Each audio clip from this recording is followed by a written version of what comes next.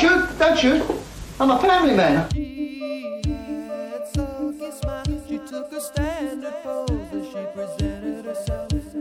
She had sultry eyes. She made it perfectly plain that she was his for a price. But he said, leave me alone. I'm a family man. And my bark is much worse than my bite.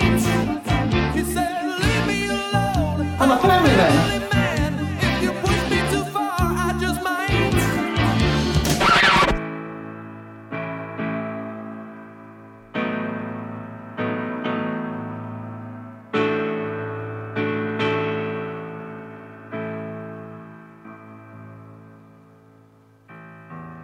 You might still listen to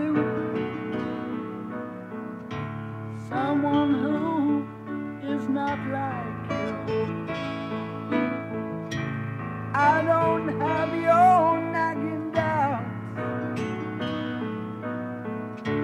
I know what you're going through. So, if it helps to decide,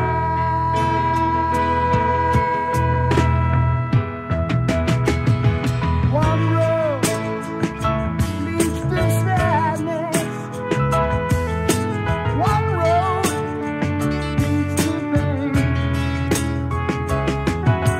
one road shows you life.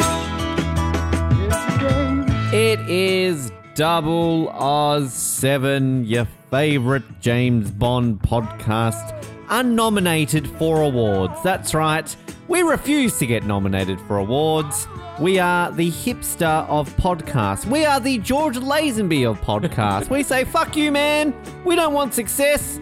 We want to say no guns, no war. We want to No be... entertainment. No, we don't want a script. We just want to get stoned and just walk around and pretend we're filming a movie and try and pick up schoolgirls.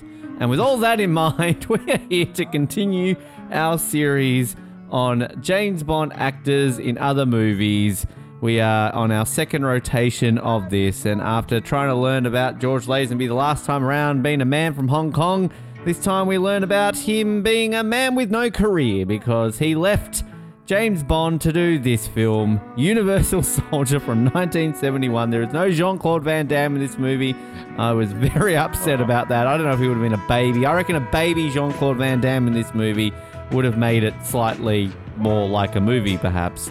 But, wow, we've got maybe not much to talk about in this film because this is barely a movie. My name is Ben, and the French? Bleh! And my name is Colin. Don't shoot. Don't shoot. I'm a family man. I've got kids. What are you going to do? What are you going to do?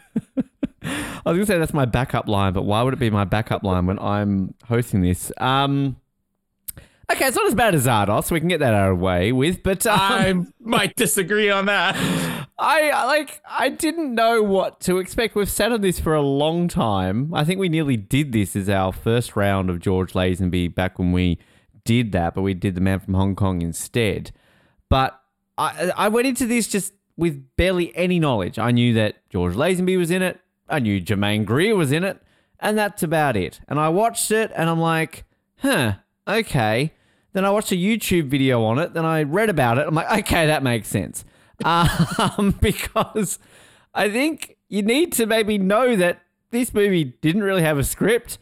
They kind of made it up as they went along. They were all stoned, and that's about all you need to know. Because wow, this is like Kill Phil, just lots of music and montages and a couple of lines every now and then.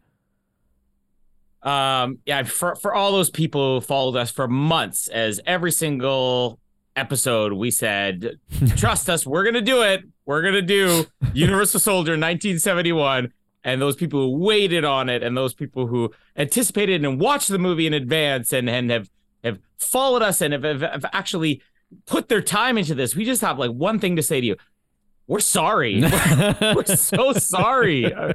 We honestly should have made this like a threat, I feel. Like, if you don't sign up for Patreon, we will do Universal Soldier 1971. Mark our words.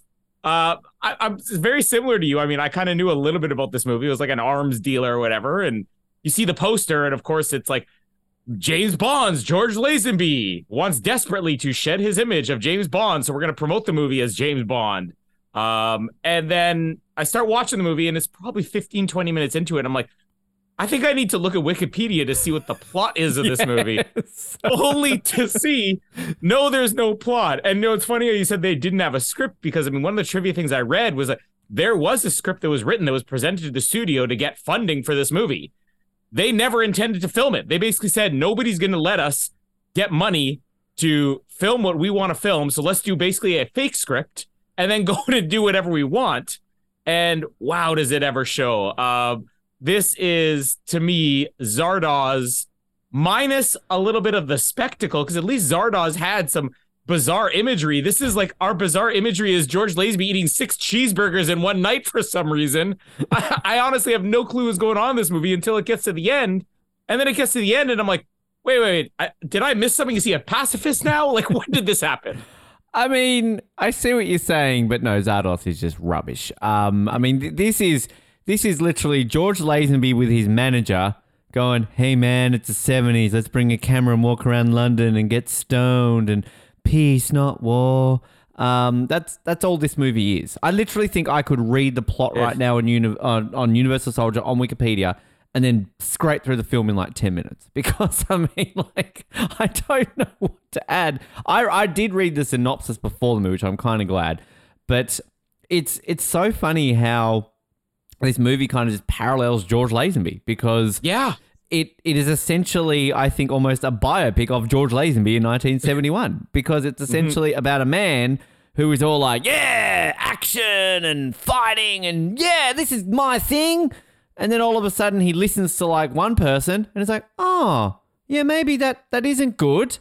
I'm going to become a hippie and take drugs and sleep with young women. And he gets shot at the end, I think. So, and he nearly got shot recently in Australia after he got cancelled from walking around cinemas and saying things that we still don't know what he said.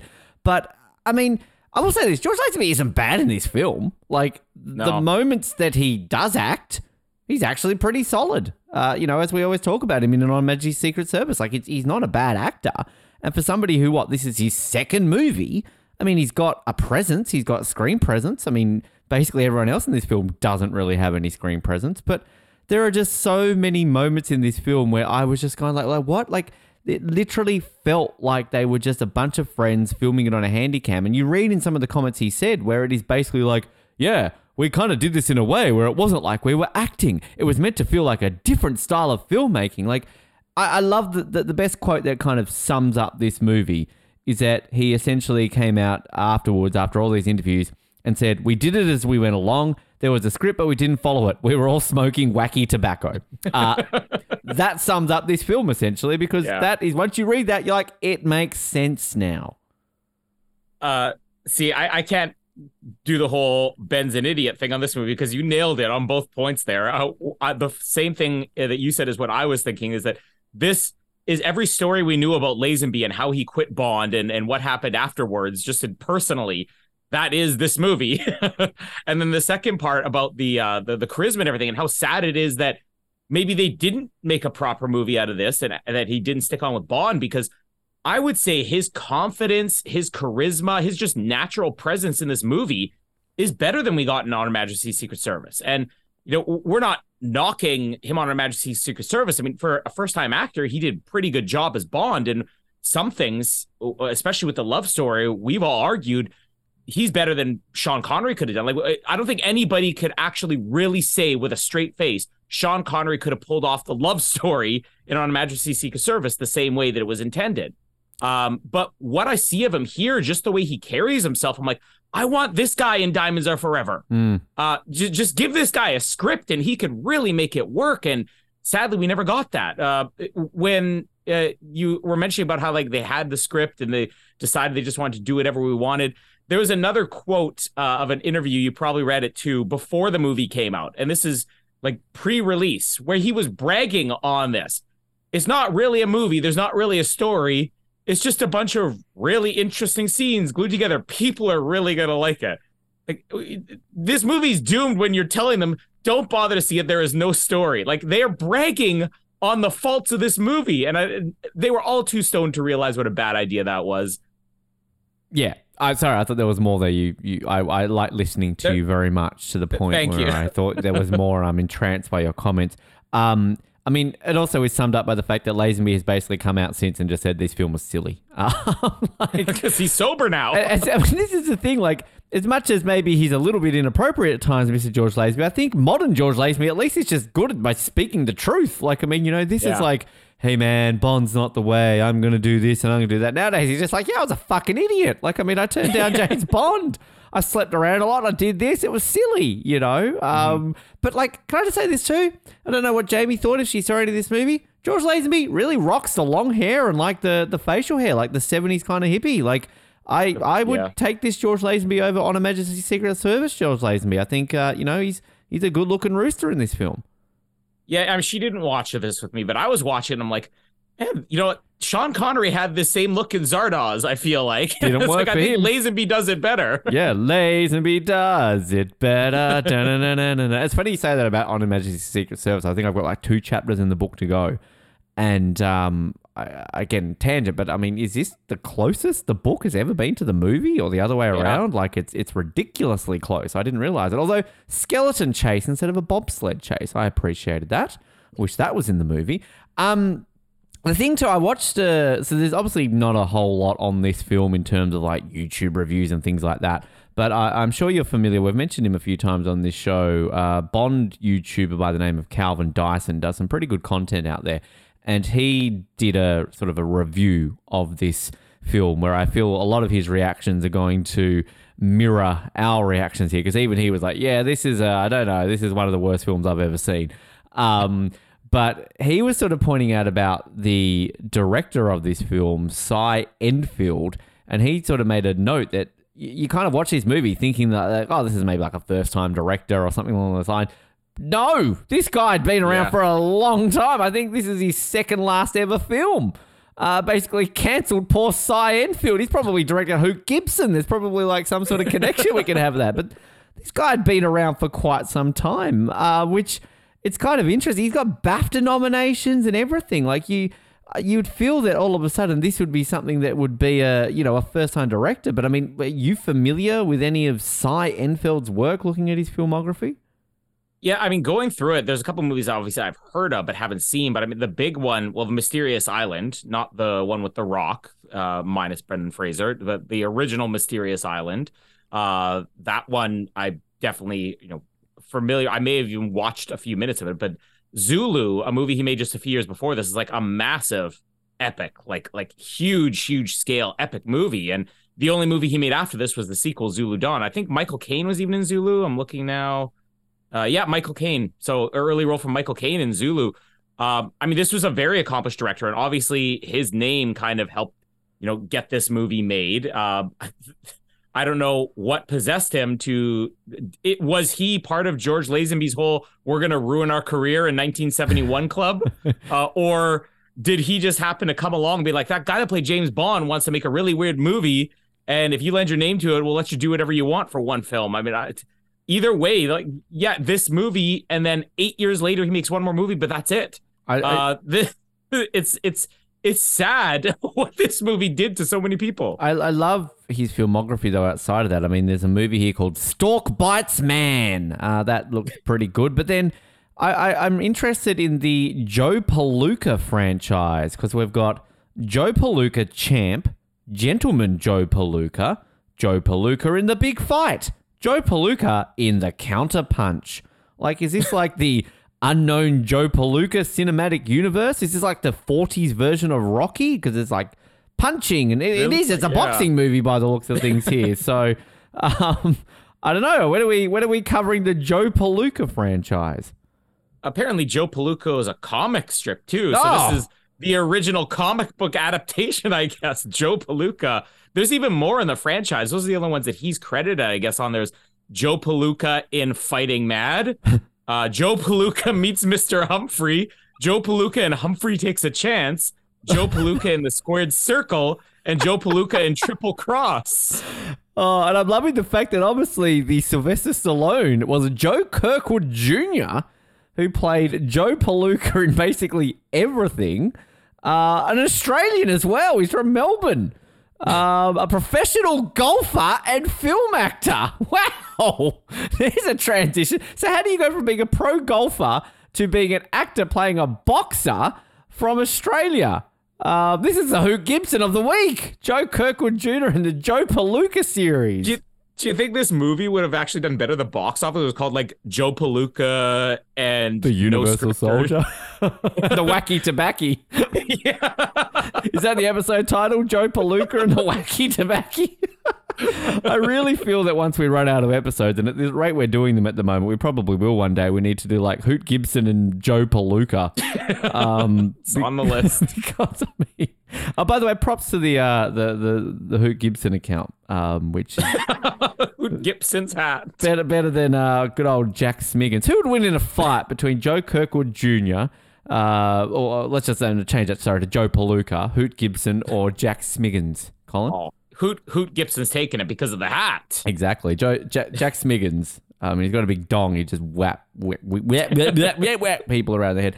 I mean, one thing before we get into this film, famous last words, won't take long, but really, this shouldn't take long. If this takes us longer than 90 minutes, I feel shame for it. I quit the show. I feel shame for it. I mean, if I play this a few times, which is not working. Thank you. Hang on. If I play this a few times. Oh, hang on. That didn't even count. Let's try fucking hell. I realized it was muted, and then it was halfway through, and then I don't know what's going on. That just added another 30 seconds to the time frame of it. I don't know. But you know, you talk about the promotion of this film on the poster. So it literally says, James Bond, George Lazenby is Universal Soldier. This man's business is weapons. Which, again, that probably tells you more about the film in the poster than it does in the actual movie if you watch it. But again, you got to put yourself in that period. James Bond, the biggest thing in movies at this point. We've talked a lot about that and Sean Connery, and we talked a lot about Lazenby taking that role and everything along those lines. So I think that, you know, that's how else would you market this film? I mean, how else would you put it out there? Like, I don't know if Sean Connery was really being targeted as James Bond, Sean Connery. I mean, he was probably a bit more than that. But, you know, you've got a man who literally in his first film was James Bond.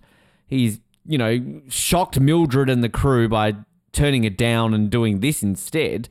Like, if I'm frickin' Cy Enfield and I don't have my Joe Palooka franchise anymore, I'm going to be shoving at James Bond's George Lazenby in there. I mean, you're not going to see that now in, you know, James Bond's Daniel Craig in Glass Onion 3. Like, it's not going to happen that way. But, I mean, I guess it was just kind of that unique period of films where, you know, franchises weren't as a thing like now, where you kind of really had to bank on a film to showcase that this movie's got that guy you saw in that James Bond film 2 years ago. Yeah, I could see the conversation when the marketing people released this poster and how outraged Lazenby probably was. But you're right. There's no other way you can sell this movie, because if you just put Universal Soldier and Lazenby's hippie face on there, beautiful hippie face, but his hippie face on there, like on Her Majesty's Secret Service is kind of this, it's a misconception that the movie bombed, whereas it didn't. It actually was like a massive success. It's just, it was not the massive success that the prior 5 films had been, or maybe slightly more than Dr. No, but didn't have, like, you know, 10 years under its belt to actually have an audience with.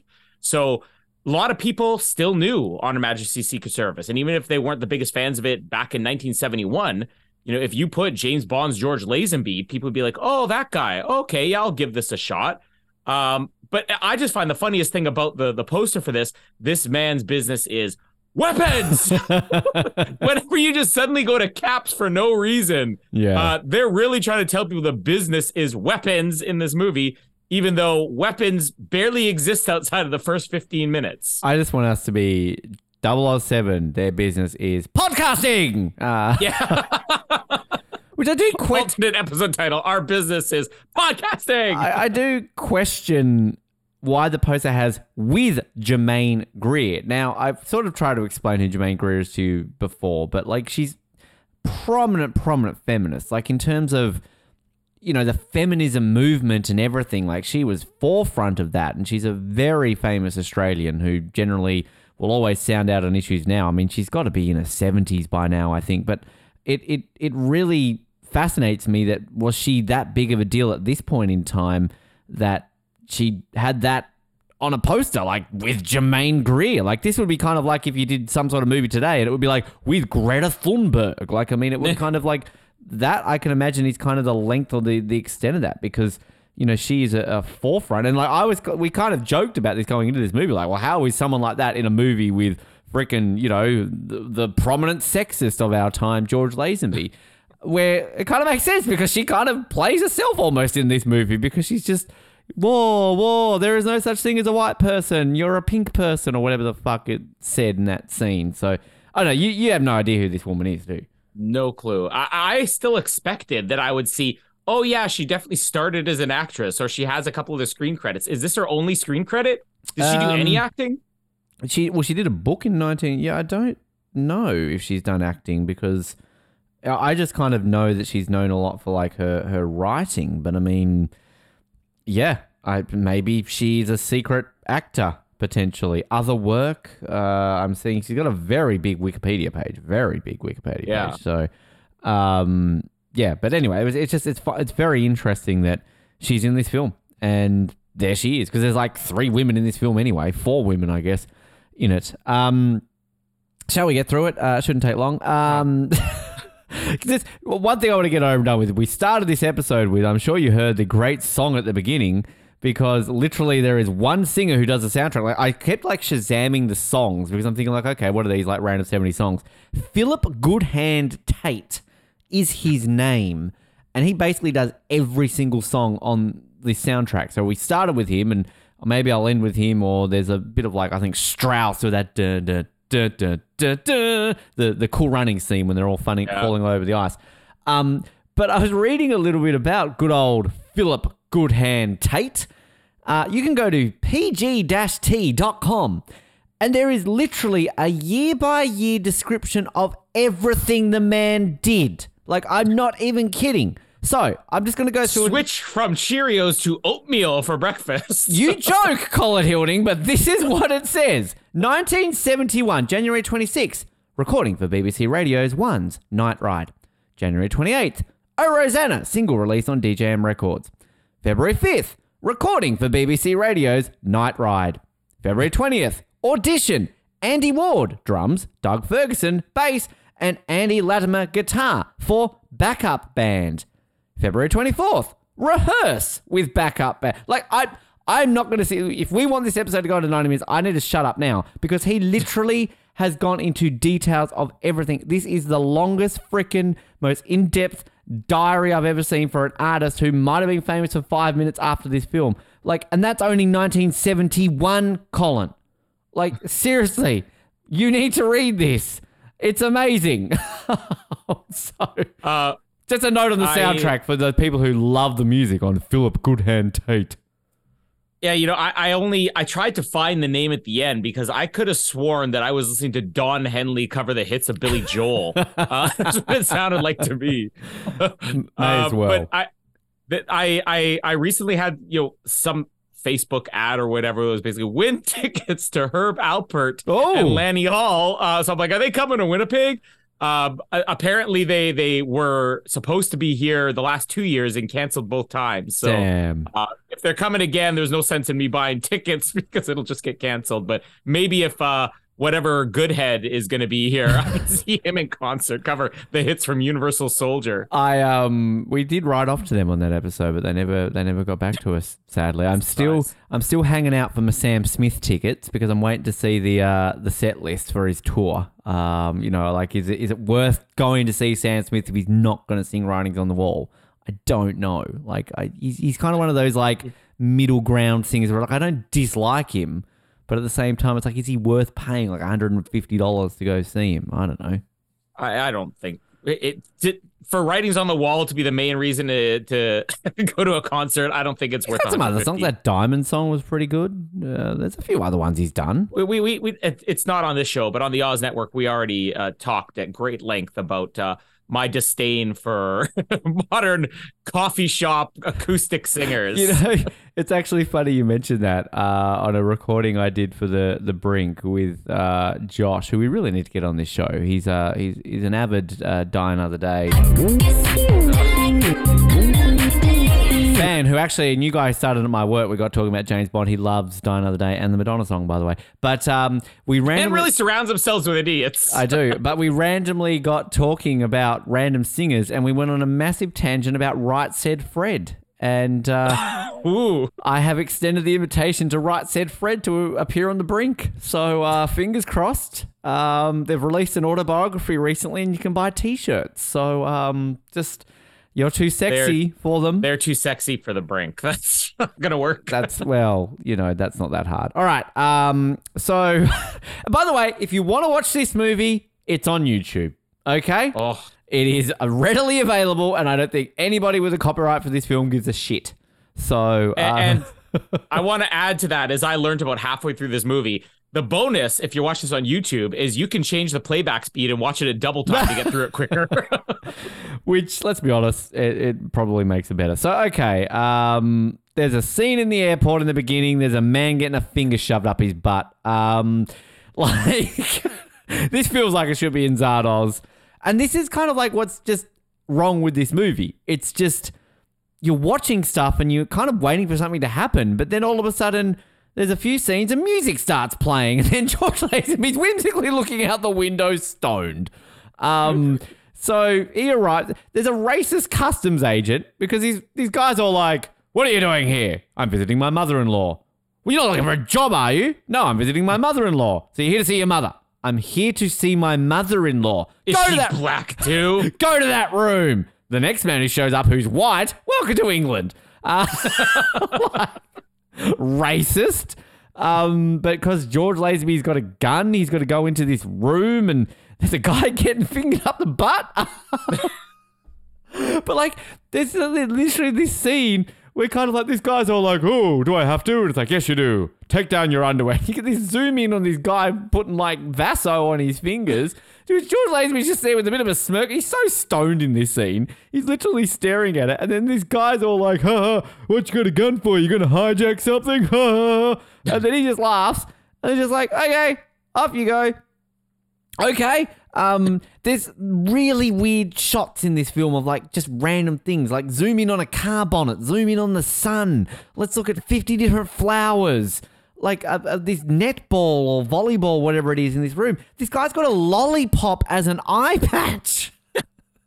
And he's got like who's that painter guy with the afro? Oh, Bob Ross. He's got a Bob Ross haircut and a stick. Don't leave out the best part. He's got Gandalf's walking stick. With the stick, which as they put the stick down to weigh it, they zoom in, ever so subtly on, stop the war.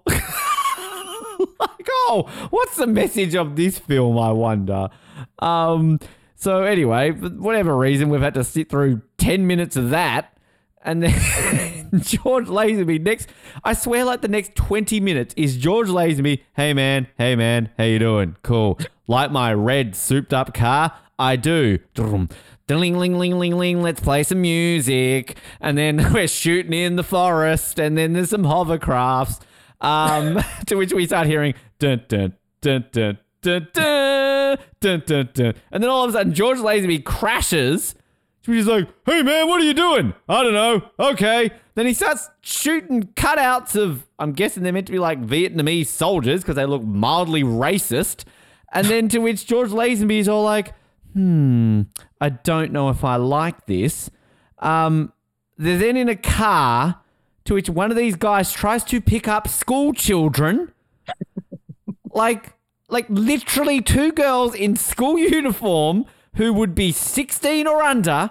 And this guy's all like, hey girls, want to go to a party? And they're all like, hey. And they walk off. And he's all like, oh, what's wrong with girls these days? They don't want to have fun. They're like probably 14. I mean, even I know not to be that blazing in public with girls in school uniform. In public. Exactly. That's what you're going wrong. In public. In public.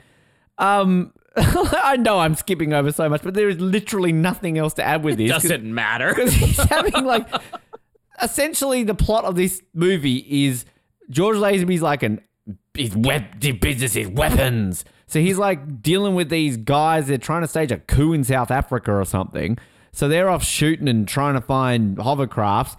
And then all of a sudden, George Lazenby goes to bed in a hotel and has a dream about dead Vietnamese kids. So, I mean, that's basically him going like, oh no, I might be bad.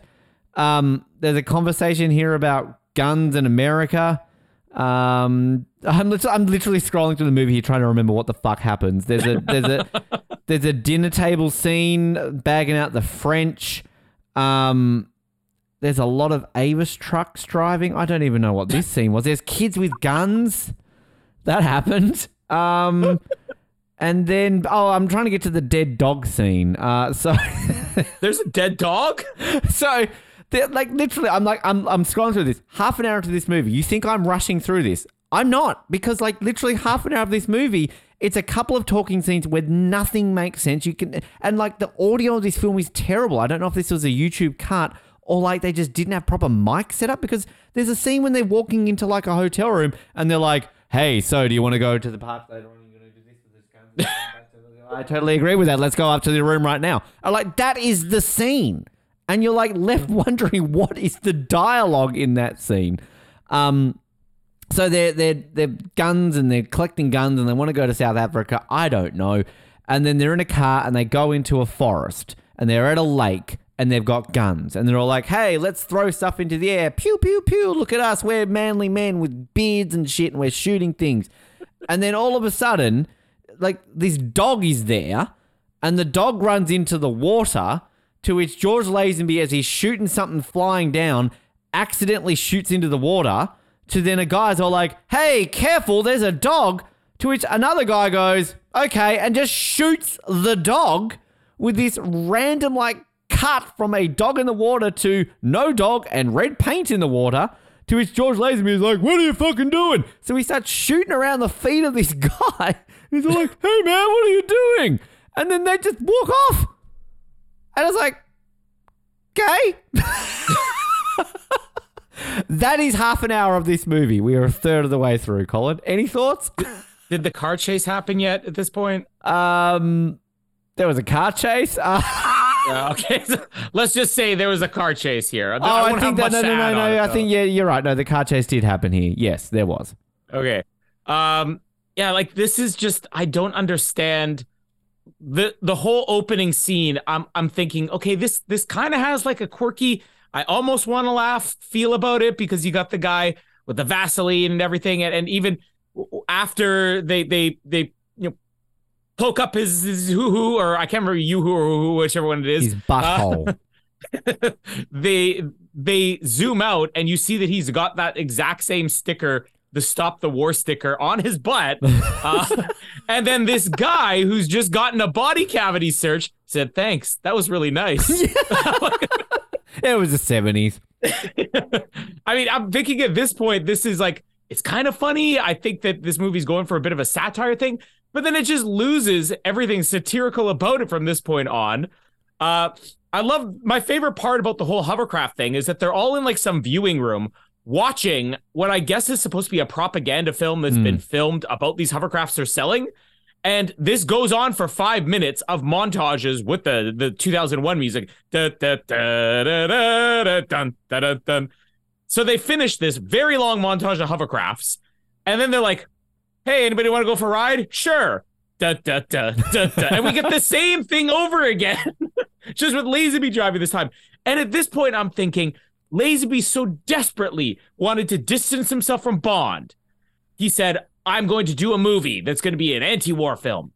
I want to make sure that I'm driving cool vehicles and firing guns. You know what else you could have done that in? The James Bond franchise. And Battle of the Bonds 1971, another film with a hovercraft in it. Diamonds Are Forever.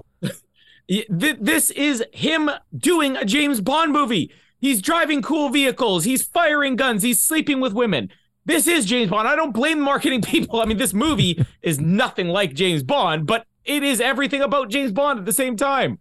I don't get this idea of Lazenby distancing himself. And the whole thing about them not having a script, like if they wanted to make, I could see the plot, the very loose plot of this movie and some of the visuals they have working if you had that actual script you sold the studio on and you filmed that. Yeah. But instead, they decide to make something to where nobody is watching this movie, as stoned as the audience probably was in 71. Nobody's walking out and saying, man, I really love just the themes about anti-war and pacifism and stuff like that. Nobody gets it. Finger butthole fingering. Yeah. That people, I really love the themes about body cavity searches and enjoying it. And I think we should all have sex with everybody. That's what we should be doing. That's the only message you're getting out of this movie. There is no clear message here. And yet I feel like even if it would have been a little bit over the top and very much in the whole Easy Rider, hippie craze, that you could have made this story work and be slightly entertaining. But instead, it's like they wanted to be proud of the fact that they wanted to strip all the entertainment out of it because there is nothing to enjoy here. Mildred walked out of this and goes, let's go see Joe Palooka instead. I'm sick of this crap. Exactly. This hippie bullshit. One of the things, obviously, that they were going for was obviously Easy. I don't know if you've ever seen Easy Rider. No. I watched it, trying to basically by 501 films you must see before you die. Basically, I'm not going on my way to make sure I watch all these movies, but if there's something I'm like, oh, it's in that book, or oh, this was nominated for, Academy Awards or whatever, I'll watch it. So I watched Easy Rider and never want to watch it again because it's definitely a movie made for a certain time period and for a certain audience that I am not part of. But it is like this. It is just, we don't really have a story. It's just a bunch of little silly adventures.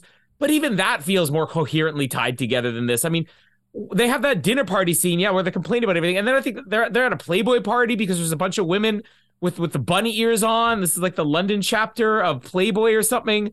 Ben's expression right now is like, oh, did I miss a scene? Did I zone out? I saw it. Don't worry. There's like one scene with boobs in this. I saw it. Don't worry. But then you have the car chase, which I actually stopped because I'm like, well, this car chase is filmed pretty well for like the 30 seconds that it's going on screen.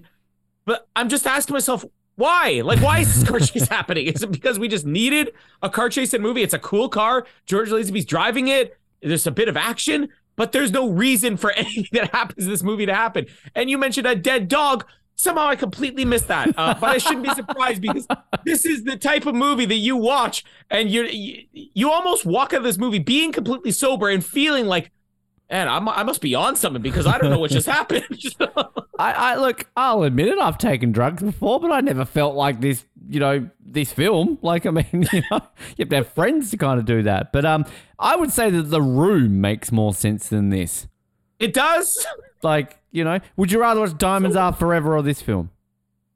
Diamonds Are Forever. Would you rather watch this film or the film we're talking about? Easily the one that you just played the song of that I will not mention.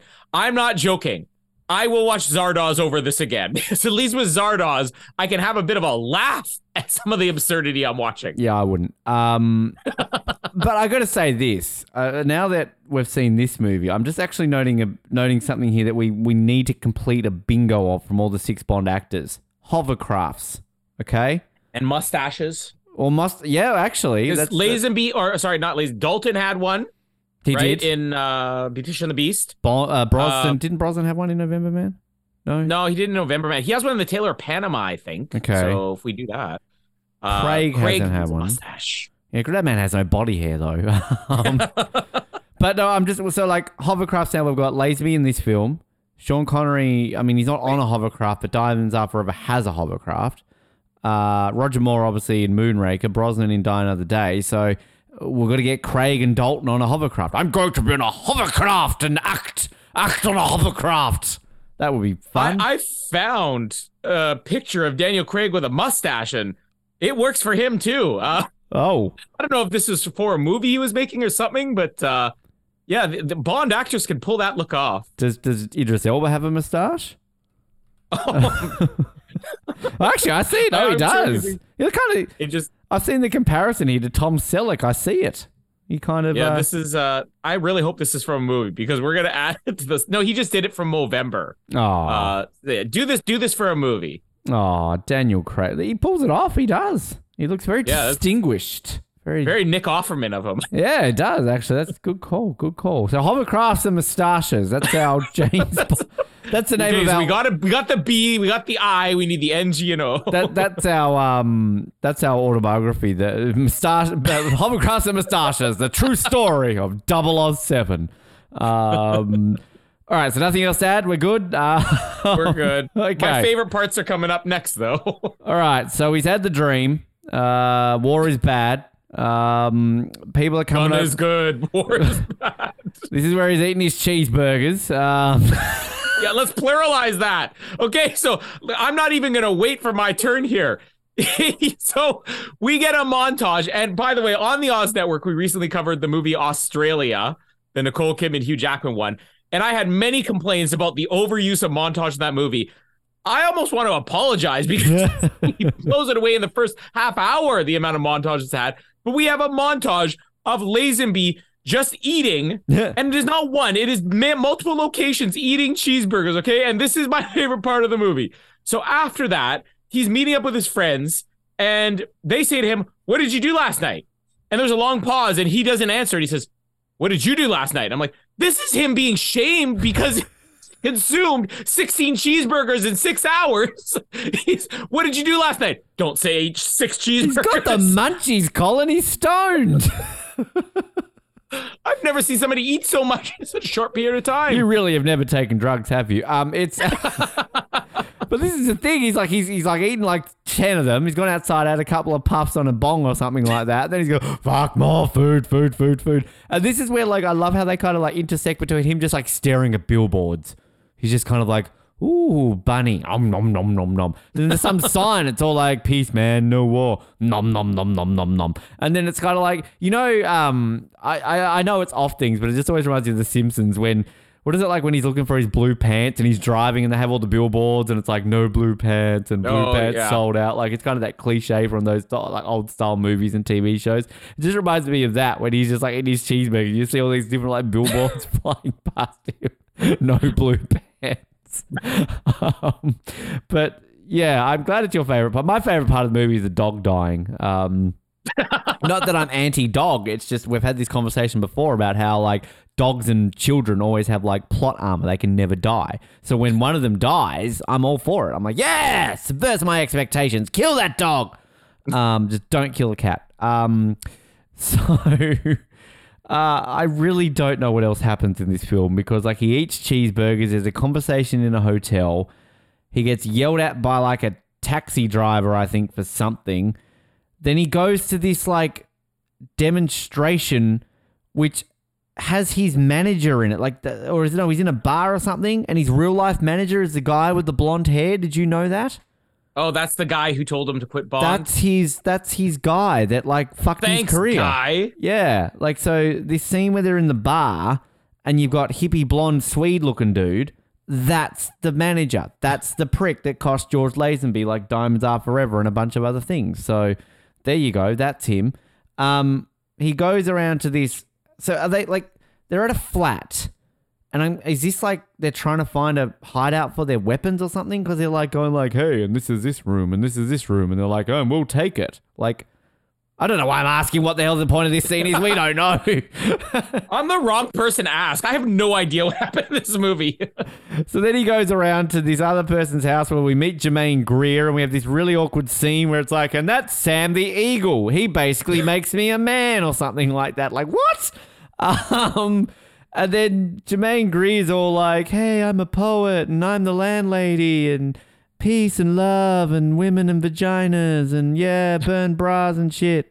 And then this is when they go to a demonstration, which is really awkwardly edited. So they're in this like town hall meeting and they're all like, no, man, like war in South Africa, it's bad. And the person's like, well, I think we should go to South Africa. And then Jermaine Greer's all like, there's no such thing as white people, they're pink people. Then you cut to like this other person, it's like, do you think black people can run for political office in England? And then Jermaine Greer's all like, I'm a woman, hear me roar. And they're all like, South Africa, South Africa. Rah, rah, rah, rah, rah, rah, rah, rah. It's really weirdly edited. And you just get, you get shots of George Lazenby just sitting there going, peace and love. I don't want to trade. Really want another cheeseburger. He's like, I want cheeseburgers and to watch Joe Palooka franchise. I'm going home. He's just stroking his beard. And then he meets the daughter, I think, of Jermaine Greer and the other guy, who I don't know how old she is because it's creepy because he's all like, hey, how you doing? I'm good. So, that feminist nut job, that's your mother? She's my stepmother. Oh, okay. So, you want to go out and get some cheeseburgers? No, I've got school tomorrow. Oh, that old thing. Well, I'll call you tomorrow. I've got your number. Like, I know it was the 70s, but like even pedophilia was illegal in the 70s. But like apparently this was George Lazenby's real life girlfriend and he went on to marry this woman. So, you know, happy ending, Elvis and all that kind of stuff. Like as long as you marry them and live a happy ever after, pedophilia is fine, people. I mean, how old was she in real life though? I don't know. I mean, it's What's her name? Who is she? Who is she? There's like 2 girls in this film. So, I mean, it can't be hard to find her. Look up George Lazenby's wives. Christina Gannett. Wow, they were married for like 24 years. So, good job, Christina Gannett. Good job for 24 years at least. They were married for 22, dated 3 years, got together in 1970. I don't know what year she was born. But anyway, good for them. But it's freaky and weird. The second case of pedophilia in this movie, so cool. George Lazenby's drinking tea and he's on the phone and there's birds flying. He's walking through the forest thinking about life. This is literally like, again, you can tell there's no script. He's walking around going like, should I have done Diamonds Are Forever? Where would my career be at right now? I'd be filming in Las Vegas. And there's like a fun run going past him. Like, was this just on the day they were filming? The London 10K was on? And they're just like, oh, just leave it in. It'll do. Like, whatever. Is that in the script? No. All right. And then none of this is in the script. We go to like a big mansion where more kids have got guns. And for whatever reason, we're going to zoom in on a car bonnet because, okay. And then all of a sudden it's like, hey, flowers. Flowers, flowers, flowers. Oh, that is the weirdest thing ever. Flowers, flowers, flowers. Kids, like, we talk about No Time to Die, The Garden of Death being completely underused and it's kind of weird. Makes so much more sense than this. It's just like Little Shop of Horrors or something like that. Zoom, zoom, zoom, flowers, flowers. Okay. George Lazenby's walking in a crowd with umbrellas. We see some boobs, which is nice because there's like a scene in the hotel with these 2 guys who I think are trying to talk about, oh, that George Lazenby guy's been a bit weird. Do you think he's still on board with us and the guns? They're like, I don't know, boobs, sure. And then Lazenby ends up having sex with this little girl. Which he's like, I thought she was dead because like there's this awkwardly like long 5-minute scene where he just like, is he just like walking into a house because she's asleep and he's all like, oh, I'm going to get a drink. And he's all like, hey, look like you didn't stay up for me. Then he like gets naked and he talks to her for like 5 minutes. Doesn't say a word. I'm thinking like, oh, look, she's been killed or something like that. But then she wakes up and she's like, oh, what are you doing here? Like, this is a little schoolgirl who is just like rocked up to a house. We've not seen them. Stoned out of her mind. We've not seen them interact before this. And then we sort of get a all the time in the world style montage of them like falling in love. She's doing yoga. And then the other guy shows up eventually and is all like, hey man, you going to come get those guns you promised us? And he's all like, no man, I'm here in love. Like they say man like 50 times to each other. It's the 70s. I guess it makes sense. And then he says at like one point to this girl, so, hi. And she's like, yes, I am. Like, again, not in the script. There's a lot of this that was documentary. And then there's another montage of George Lazenby just like having flashbacks in the forest or something like that. I'm just going to the end of the movie here. Seriously, there's like nothing to talk about. And then, so again, this is kind of where I guess a bit of the plot I think is kind of explained because I think like Lazenby shows up here and he's like, it's implied that like, oh, we're going to show up the next day. We're going to get these guns because they're going to ship to South Africa. Oh, but we've been stuck with the money man. So like, let's go along and take these away from them and we'll get money elsewhere. So they go along to this like place, get the guns.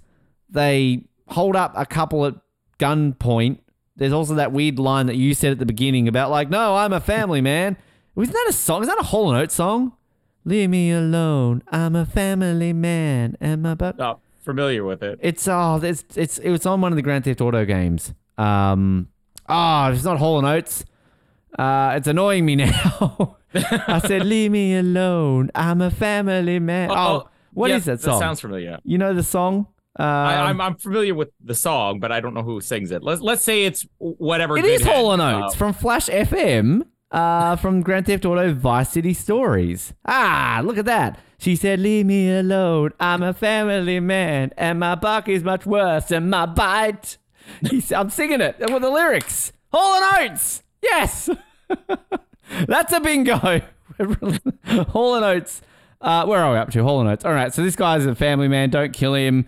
They get the guns, they get the money, and then they show up to this place which let's set the conclusion of our film. This big epic showdown between best buddies, George Lazenby and this guy, in the middle of a highway, in a piece of grass on the M5 motorway. So they've all got this suitcase and they're all like, hey man, we've got our money. Yay, we're cool. And he opens it up. It's $100,000 short. Yes, but they got stuck with the guns. Well, they didn't get the guns they wanted. We won. That means that no innocent people are going to be dying. What the fuck, man? What are you talking about? He punches him and we get this really weird, like... best punch ever. I'm not a slow-mo fan, even though I overuse the fuck out of it in Kill Phil. I know I'm a hypocrite. But, like... This punch is like slow, and then he's like, whoa. And then as he's falling over, they decide to cut to another shot of him falling from a different angle. Whoa. And then a third shot of him falling from another angle, to which he falls down. And then these other guys are all like, hey, what do you think of that? I'm tough. And he's all like, no, man, I'm a pacifist. Peace and love. Peace and love, man. Don't hit me. I'm George Lazenby. Peace and love. And he's all like, whoa, you're a fucking idiot. And then he goes, I think he punches him again, doesn't he? Eventually, George Lazenby breaks his ankle and he's all like, that's what violence does. And it's the weirdest fucking fight ever. And then all of a sudden, there's this car like weirdly driving around because reasons. And then out of nowhere, these two are like in a headlock. And then all of a sudden, poof, poof, poof, bang, bang, bang, freeze frame. The end. Credits. Which we get another montage of what we just said in the movie. To more of freaking old Patio, Filippo, Goodhead Tate singing along to whatever. Leave me alone. I'm a family man. And my bark is much worse than my bite. Oh, I'm so glad we opened with that before moving into Philip Goodhead Tate. Good Hand Tate, not Goodhead. Good Hand. He's got a Bond name. It's a sex act, Colin. You can use your hand. That's this movie. Seriously, what the fuck? Oh, this is why I'm saying Stardust actually makes more sense. You might be onto something here. The same scene that starts with the "What did you do last night?" and Lazenby just, "What did you do last night?" That same scene starts a trend which will continue throughout the rest of this movie, where people speak and somebody else never responds, and then out of nowhere, half a scene later, they respond to something they've somehow missed 30 seconds earlier. Because this exact same scene, after the whole "What did you do last night?" the guy starts going on about it. Yeah, I fly helicopters for a living. And Lazenby doesn't even respond to him, and he keeps going on. It's like, yeah, I take him up, the road is spin and stuff like that. And then they start going on to a completely different topic. Like, oh, yeah, so I heard you cheeseburgers. Yeah, I like cheeseburgers. And then Lazenby out of nowhere, so you fly helicopters, huh? How about respond to that 10 minutes earlier when he mentioned it? And then the same thing happens in the scene, the Sam the Eagle scene, which is like, what is... the guy's talking about his wife talking about it being a symbol of masculinity. Yeah.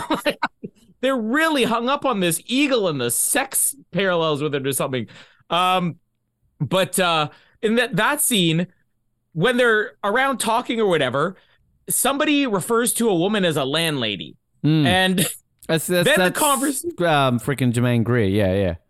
Okay, yeah, so then the conversation goes on, talking about something completely separate. And then out of nowhere, she responds, "Did you say landlady?" But it's like 2 minutes later. She's so Like, stoned. This is evidence that everybody is so. It's like when you're watching a movie and the audio and video is out of sync, but this is like the dialogue on set somehow is out of sync. Like nothing's registering to these people. Yeah. Like, my name's George Lazenby. 10 minutes later, did you say George Lazenby? Like, the landlady is probably the most stoned person in this entire movie. And they're talking about a poem, and why are we talking about a poem in this movie? This, I guess, supposed to be like, oh, he's wanting to become peaceful or whatever. Then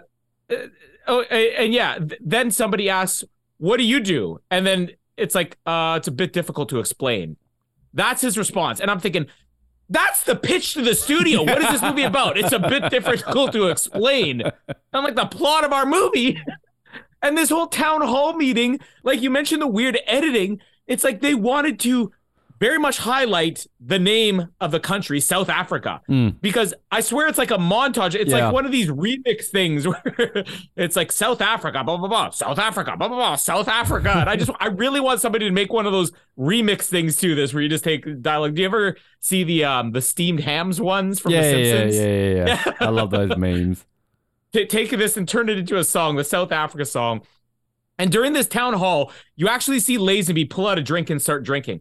Like, this was Lazenby's way of actually getting through the filming of this movie. Like, this is how it's documentary. He's actually getting drunk on set. This has nothing to do with the character in the movie. And cheeseburger. Yes, he's overeating. He's getting stoned. He's getting drunk. That's the only way he could make it through life, making Universal Soldier.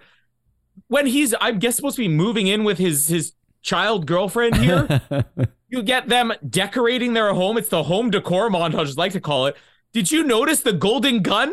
No. That he holds up to her mouth? You know I do, because they're like filleting the gun. It's this weird scene where they're like licking the gun and sucking on. What the fuck?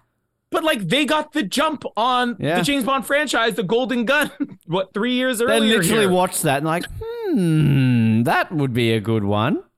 We're doing Man with a Golden Gun next. Lazenby's not stealing our ideas. Then we get, I don't even know if you mentioned this because I zoned out during half of you. Describing this movie makes me get the same thing. What? Huh? What just happened? Their Frisbee scene, where it's like a long scene of them playing Frisbee. But I got to say, those guys got some good Frisbee skills. They are pros at Frisbee. One positive thing. When they, and I don't even know, this is where I wish it was a coherent movie, because the storyline about a guy who, trades in weapons, a gun runner, and then he decides he wants to become a pacifist, but then he somehow gets roped back into it. I want to know that story. I'd actually love to know the story in this movie about how it happens, because where is the shift where he's suddenly like, sure, I'll do this deal? Or is it all because he wanted to set them up, I'm guessing? Because he's suddenly back in it and he's holding a gun to the guy. And this is where the guy's like, this is the worst actor in the movie, because he actually is like, don't shoot, I'm a family man, I got kids. And then without a pause, what are you going to do? What are you going to do? It's just bizarre acting. This guy is really high as a kite. And then the whole fight scene it's like, is not only the slow-mo, it's the exaggerated sound effects. The gunshots at the end of this movie aren't as loud and booming as this little wimpy punch. Boom. And then his friend here, who's, what do you think of that, Mr. Pacifist? Mr. Pacifist. Like, he just keeps like, it's like a 5-year-old, Mr. Pacifist. Isn't there a Vin Diesel movie called The Pacifist? The Pacifier. Oh, The Pacifier. Similar. But like, not only is this the wimpiest fight ever with the most exaggerated effects, but even like their insults, Mr. Pacifist. It's just ridiculous. And then the final scene during their fight, or after the fight, where they're trying to get away, and the gunshots, as you said, and the freeze frames. To me, I'm confused, because we saw the most exaggerated sound effect for a punch that basically knocked him down a hill. I'm thinking, this isn't gunshots. They're sitting there taking their pictures, because it's freeze framed like a bunch of Polaroids have been taken, and it's just another exaggerated sound effect. Like, bang, bang, bang, bang, bang. I'm like, no, they didn't take our picture. Like, what is this movie? What? I'm so confused. Somehow I thought, like Zardoz, where we talked it out, we're like, oh, I can kind of understand the plot now. I somehow understand this less talking it out than I did before. I still disagree in the fact that by reading the synopsis, I'm like, okay. Whereas Zardos, I still to this day couldn't tell you what it's about. I mean, the ending of this film was not meant to be this ending. So Cy Enfeld basically wanted the Lazenby character to be killed. Lazenby was like, no, that's stupid. I'm not filming it. That's stupid? So essentially, that's why he ended it with this, because apparently Lazenby was all like, oh no, we're filming like a demonstration street scene and we're going to end it that way, which never happened. And then apparently George Lazenby was not happy with how this ended. So just like his career, basically. I really struggle to see what other movies. Well, we've covered the two that he's done, haven't we, since James Bond? So, I mean, the documentary might be the only thing left. Yeah. I don't have anything to add else on this. Do you like? I mean, it's. I mean, look, it's a nice time capsule and a kind of an interesting period to see, because like maybe that is something that we should do when it comes to this little project, is always try and do the first film after their last Bond film. So I think we technically did. No, Roger Moore we didn't, because he did that before he started Bond. Was Zardoz the first film Connery did after Diamonds Are No, Forever? I don't think so. There was another one, because it's what he got funding for. Right. Remember, he got like that. He said, you have to fund another movie of mine. But I think that would be a fun project to kind of like, you know, with this. Obviously, we've got our ones that we definitely want to do, but like I think that would kind of be interesting, because I think Lazenby's got the most interesting story out of all the Bond actors when it comes to the film he did after James Bond, right? Like, you know, Brosnan, it was just like, cool, he sort of got fired. We seen Daniel Craig's, I guess, already. You know, Connery, fuck, who knows what's going on there. Roger Moore, well, he was Roger Moore, and Dalton is Dalton. So, you know, I don't know. That's just an idea. I've clipped through a couple of movies on his filmography here, and there's two that I'd actually be really excited to watch if we could find them. Which are, come on, don't leave me hanging. 1974, George Lazenby starred in Stoner as Joshua Stoner, also known as The Shrine of the Ultimate Bliss, also known as Stoner, A Man Called Stoner, also known as Hong Kong Hitman. Wow. It is another Hong Kong action movie that, believe it or not, was supposed to be Bruce Lee's next film after Game of Death, which is the movie that Bruce Lee died in the middle of making of. And the other one is a movie called The Queen's Ransom, another Hong Kong action movie with the same guy from The Man from Hong Kong that he starred opposite. And the movie's plot is, during Queen Elizabeth II's visit to Hong Kong in 1975, a group of criminals plan her assassination. Wow. We're going They're to find that one. killing the Queen of Stoner. On Her Majesty's Secret Service. Wow. Yeah. I love this line on Wikipedia that says that Lazenby claimed that Jimi Hendrix was supposed to do the music for this film. Then he died, he said. Probably died because he knew this film existed. He's like, I don't want to have anything to do with that. And you know what they say, when you can't get Jimi Hendrix, you get Philip Goodhand Tate. That's what they say. Not even Hall & Oates. No.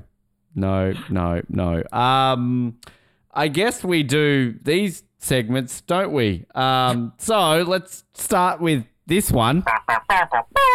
Box office. And Peter Travers, he is a stupid idiot. But don't read his stuff. So I gotta wrap that one out. I love that Colin can actually hear it now, so it kind of it works. It apparently made $82 million. Is that correct? That can't be right. According to there's nothing on Box Office Mojo, but according to Wikipedia, it says that this had a budget of $8 million and a worldwide box office of $82 million. I wonder if they're mixing that up with the actual Jean-Claude Van Damme one, because that one made around $95 million. So yeah, there's no way this made $82 million. You know, I think I think what they've done here is they've worded this badly in Wikipedia, because I think they're actually referring to On Her Majesty's Secret Service. Because because the link takes you to Forbes.com list of James Bond films listed from least profitable to most profitable. So there's also this quote from Lazenby here, where they're talking about the movie flopping, and he said, "I had a piece of the action and I never got a cent," because he obviously involved in making this movie would have actually gotten some of the profits. So he made no money off of this. That means the movie made no money. So I don't know if we actually have a... apparently the budget was... Can we just say $10? Yeah, £300,000 was the budget that they spent on fucking weed. Critically, though, like, I mean, we don't have Peter Travers. He's probably a little goo-goo baby back then. But Dillis, that's a name? Dillis.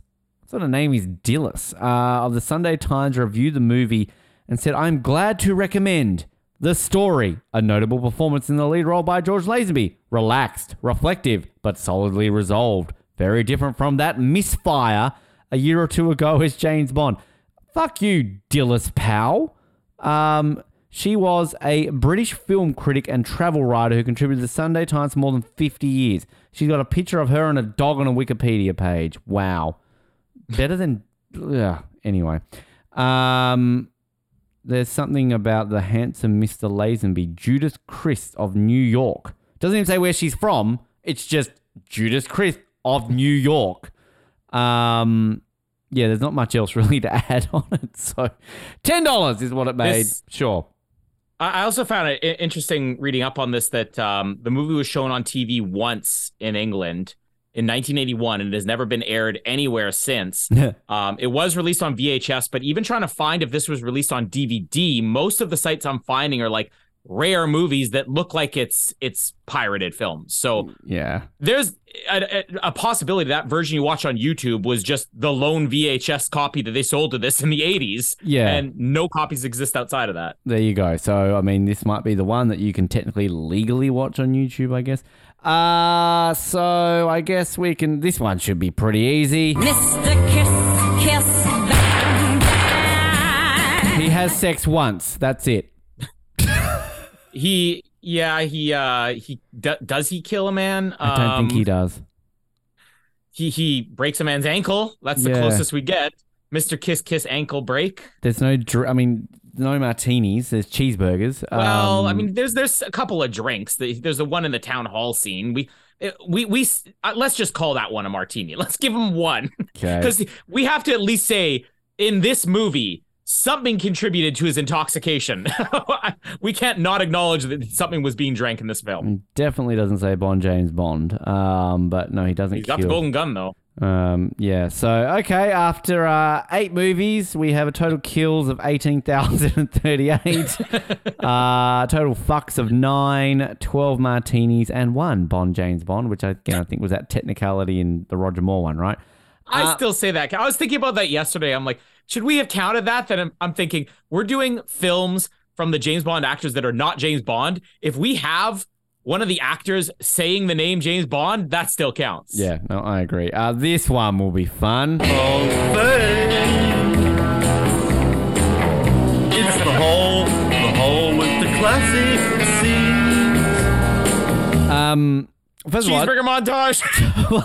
Before I get into that, I love the fact that I'm just looking here what we had for entrapment. One of them is first meeting with tits out, not Sean's. Yes, cheeseburger montage. This could be our best Hall of Fame ever. Dog getting killed. Dog getting killed. Okay, I don't even remember it, but it sounds like the most exciting thing in this movie. And man getting finger up butt. Yes. What are our Zardoz Hall of Fame man scenes? getting Let's just see which one's fingered more bizarre. Up the butt. Oh God, you got to make me do some research here for this one, Colin. I can find that. Talk. Sing me some Hall & Oates while I find this. You make my dreams come true. Going. Keep going.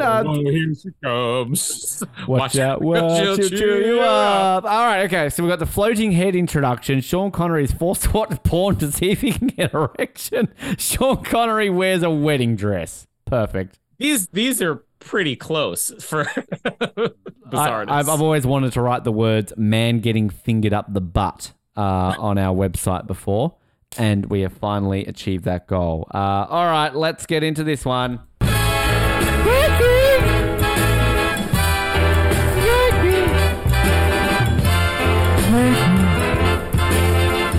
Rankings, baby. And props to Colin Hilding, because he created all of those back when he actually used to do some things for this show.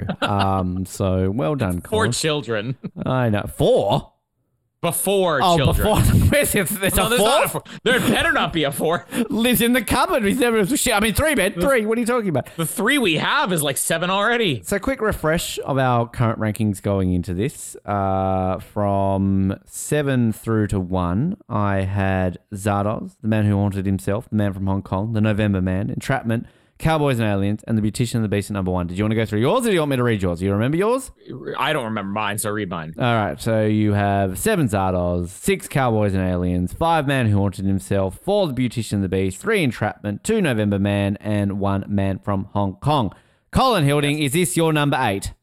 It is my number 8. Okay, good. I filled it in on this little form here. Anything you want to add to that being your number 8, or? No, I would petition you to make it your number 8 too. It's not my just number 8. wrong. I'm sorry. Zardoz still stands on solid ground as not only number 8, but the worst movie I've ever seen in my entire life. Cats. Come on, Cats. Did I say that was worse than Zardoz? I don't know. I think it was. I think Cats is worse than Universal Soldier. Cats has memories, though. That's a good song. Well, this has got Stuart Goodhead. Good hand. This is number 7. I mean, like, I see the argument, and I almost got a little bit swayed. But, like, again, as I said, I can read the synopsis on Wikipedia and go, okay, I can now watch that movie and at least I still do not have a fucking clue what happened in Zardoz.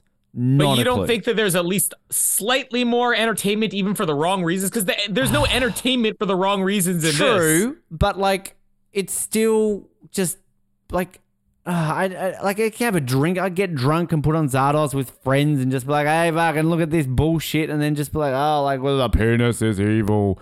But, like, I mean, this is just forgettable nature of just bleh. Like, I don't know. Could you imagine if these 2 James Bond combined their collective talents in the early 70s to make the single worst film ever made? George, will you come over and dress in a wedding dress? Wedding dress? What are you talking about? Put your finger up my bum, George. Wiggle. Wiggle, George. Is that a soundbite on the old board here? Put your finger up my butt, George. What about me in character? Will you put a finger in my bottom, George?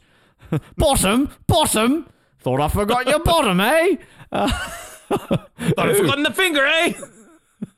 A genuine finger in my bottom, George. That sounds slightly erotic. I think even... And they all have mustaches during this exchange of dialogue. You know, I'm kind of sad that we're going to have a 7th Bond in a couple of years because we're going to work on impressions. Like, you know, what's like that photo behind me of them all playing poker. Like, Idris Elba. It's going to be like, hello, I'm Idris Elba. You just have to get a printout of them and tape it to the side. Whenever that comes, I'm going to get a little printout and put it in the middle. Maybe I'll just get an Idris Elba and just stick it there. Hello, I'm Idris Elba. Anyway, that's our impression of him too. Hello, I'm Idris Elba. Why is this finger up my palm? It's making my voice go all wonky. Hello, I'm Idris Elba. And I forgot you, eh? I don't even know how Idris Elba sounds. He's British. He's manly. So the opposite of your impression. Hello, I'm Idris Elba. Hang on, I can do that on this, can't I? Can I use this? Hello, I'm Idris Elba. Hello, I'm Idris Elba. No. That's the Gillian Anderson James Bond. Hello, I'm Gillian Anderson. I looked at the timestamps of our previous recaps from this series. Our shortest episode, believe it or not, was Zardoz at only 1 hour and 22 minutes. So What we're are we still at now? 1 hour and 12. So, I mean, that's at least without the music and everything added to it. So we're doing all right. Followed by Beautician and the Beast. Oh, we only did 1 hour and 45 minutes of that? Come on. But our longest one, Cowboys and Aliens, Wild Wild Cockburn. Good one, Ben. So our next one will be, what are we, the Sherlock Holmes in New York, if I'm not mistaken? Is Yeah. that hello, Ben, I'm here to do Roger Moore, which, do you have any history with this film? Or is this just None. literally one? Because it's got Tibbet in it as well, doesn't it? Yeah, Patrick McNee. I heard about this movie, I think, when we suggested doing it. But I love Sherlock Holmes. Like, I've read Sherlock Holmes books. I've watched even all the classic movies. So I'm up for Roger Moore doing Sherlock Holmes. I don't even know if I've ever seen anything Sherlock Holmes ever. Like, Really? Not even the Robert Downey Jr. ones? No, I don't think so. So, didn't Benedict Cumberbatch do a show? Didn't he do Sherlock as well? And then Henry Cavill in Enola Holmes. Oh, so look at that. See, like the Sherlock Holmes franchise. Would you rather watch the Joe Palooka franchise or the Sherlock Holmes franchise? Well, I've seen the Sherlock Holmes franchise, so Joe Palooka's something new. Did Hoot Gibson ever appear in a Sherlock Holmes movie? Oh, good question. Hey. One of these days for Patreon, though, we have to do the Hoot Gibson show. Did you ever watch that? I watched like the opening 5 minutes of it. It was like, you can get your chinchillas from the local store. Like whatever the fuck it was. I think I added the sound clip to one of the episodes. But so that'll be, I want to say the next episode, but I mean, Noah's off gallivanting around Asia at the moment. You're going to read a book. Well, that's what I was about to say. I mean, I'm nearly done with On Her Majesty's Secret Service, and I think, the last two aren't that long, are they? So there's that potential there to have that covered off. So the final, well, not the second last one, the penultimate one, because I'll obviously read the short stories. And Noah's probably just going to message us in a couple of weeks, like, hey, I'm available. Do you want to like rank the boobs of James Bond or something like that? But we do actually, end of next month, we will have a couple of best ofs dropping, sort of our halfway of the year best ofs. I can't remember which ones they are. Probably best of Colin's claim to be funny moments or best of Noah's racist moments. I have no idea. But they are coming up very soon. And Patreon, It better not be the best of Ben Plays Die Another Day clips. sorry, the best of Ben Plays what? And we're only 41 away from 500. So we're tracking. We're doing, well, that's actually a good episode. Ben Plays the Die Another Day clips. Like, I could just literally go back over all 130 episodes and just like literally have every single one played. That would be fun. I know which one to skip. I would listen to that. Would you rather listen to that episode or rewatch this film? Probably listen to that episode. Oh, it's so good to be able to. I'm going to play it one more time now. Got to end it on 5. I can't end it on 4. Like, subscribe, do all that. Patreon, we did one recently, so we might do another one this month. I think we've still got one. I haven't checked in a while, but I'm sure if they're still tuning in and listening, good on us, good on them, and everything else in between. And listen to watch Calvin Dyson on YouTube. He's good. Have you watched his stuff? He's actually pretty good. No, who is Calvin Dyson? He's the guy who does reviewer? like Bond like clips. He's like this like English dude who wears a little suit and he's got a cool voice and he does good stuff. He ranks things. He's basically a cooler version of us with viewers. So if Noah doesn't come back for the next episode, we'll get Calvin Dyson as the third host of I'll get Awesome. Cal. He'd probably charge though. He's got like fans, and I think he won one of those Bond Community Awards because he's good. So He doesn't talk about fingers up the butt. he doesn't. You know, he's a smart man. That man, good for him. Calvin, watch him. He's better than this shit. His video on Universal Soldier went for like 20 minutes. He's gone for like an hour and 20. Fuck off. Thanks for tuning in. We apologize that you're not going to get that moment of your life back, but we got there, and we look forward to doing Sherlock Holmes in New York. My name is Ben, and leave me alone. I'm a family man, and my bark is much worse than my bite. My name is Colin, and so you fly helicopters? Thank you, madam. Enjoy your stay. What's the purpose of your visit? I want to visit my mother-in-law. You won't be looking for work of any kind. Just a visit, man, that's all. Your mother, you say? No, my mother-in-law. That's the name and address on the envelope. Yes, well, if you'd like to fill out one of these cards and bring it back to me. Yeah. Well, where do I fill it in? Anywhere but not here. Next, please. Do I bring it back To the end of the queue. Next, please. Good afternoon, sir. Thank you. Have a pleasant stay, sir. You'll have to come with me, sir. Okay, and your shirt as well. Take your underpants down. Although we in Britain are not actually fighting side by side with our English-speaking allies in Southeast Asia, Our hovercraft, outstanding examples of British inventiveness and technological achievement. And my hovercrafts float right over them. Won't get me in one of them. Hey, listen, girls, wanna go to a party? I don't understand it at all, really. These chicks don't have enough taste in it. What the hell are you doing, stupid? What's the matter? Don't you use hand signals? Be careful! Stupid dog. It's one thing to be married to a woman whose campaign in life is for the perfect female orgasm. You got a lot of explaining to the other boys right there. Your landlady, Mr. Riker. How do you do? How do you do? Me to crack up, and I didn't crack up. Did you say landlady? Yeah, we all want free! Or sociological? Yeah, me, no! If you do nothing about it, and our governors send arms to South Africa. That we should export arms to South Africa. If you don't take a stand about South Africa and demonstrate against arms to South Africa. Take part in selling arms to South Africa. South Africa. South African. What do you think of that, Mr. Pacifist? I can fly a helicopter. That's Sam the Eagle. He's quite a man with the ladies. French.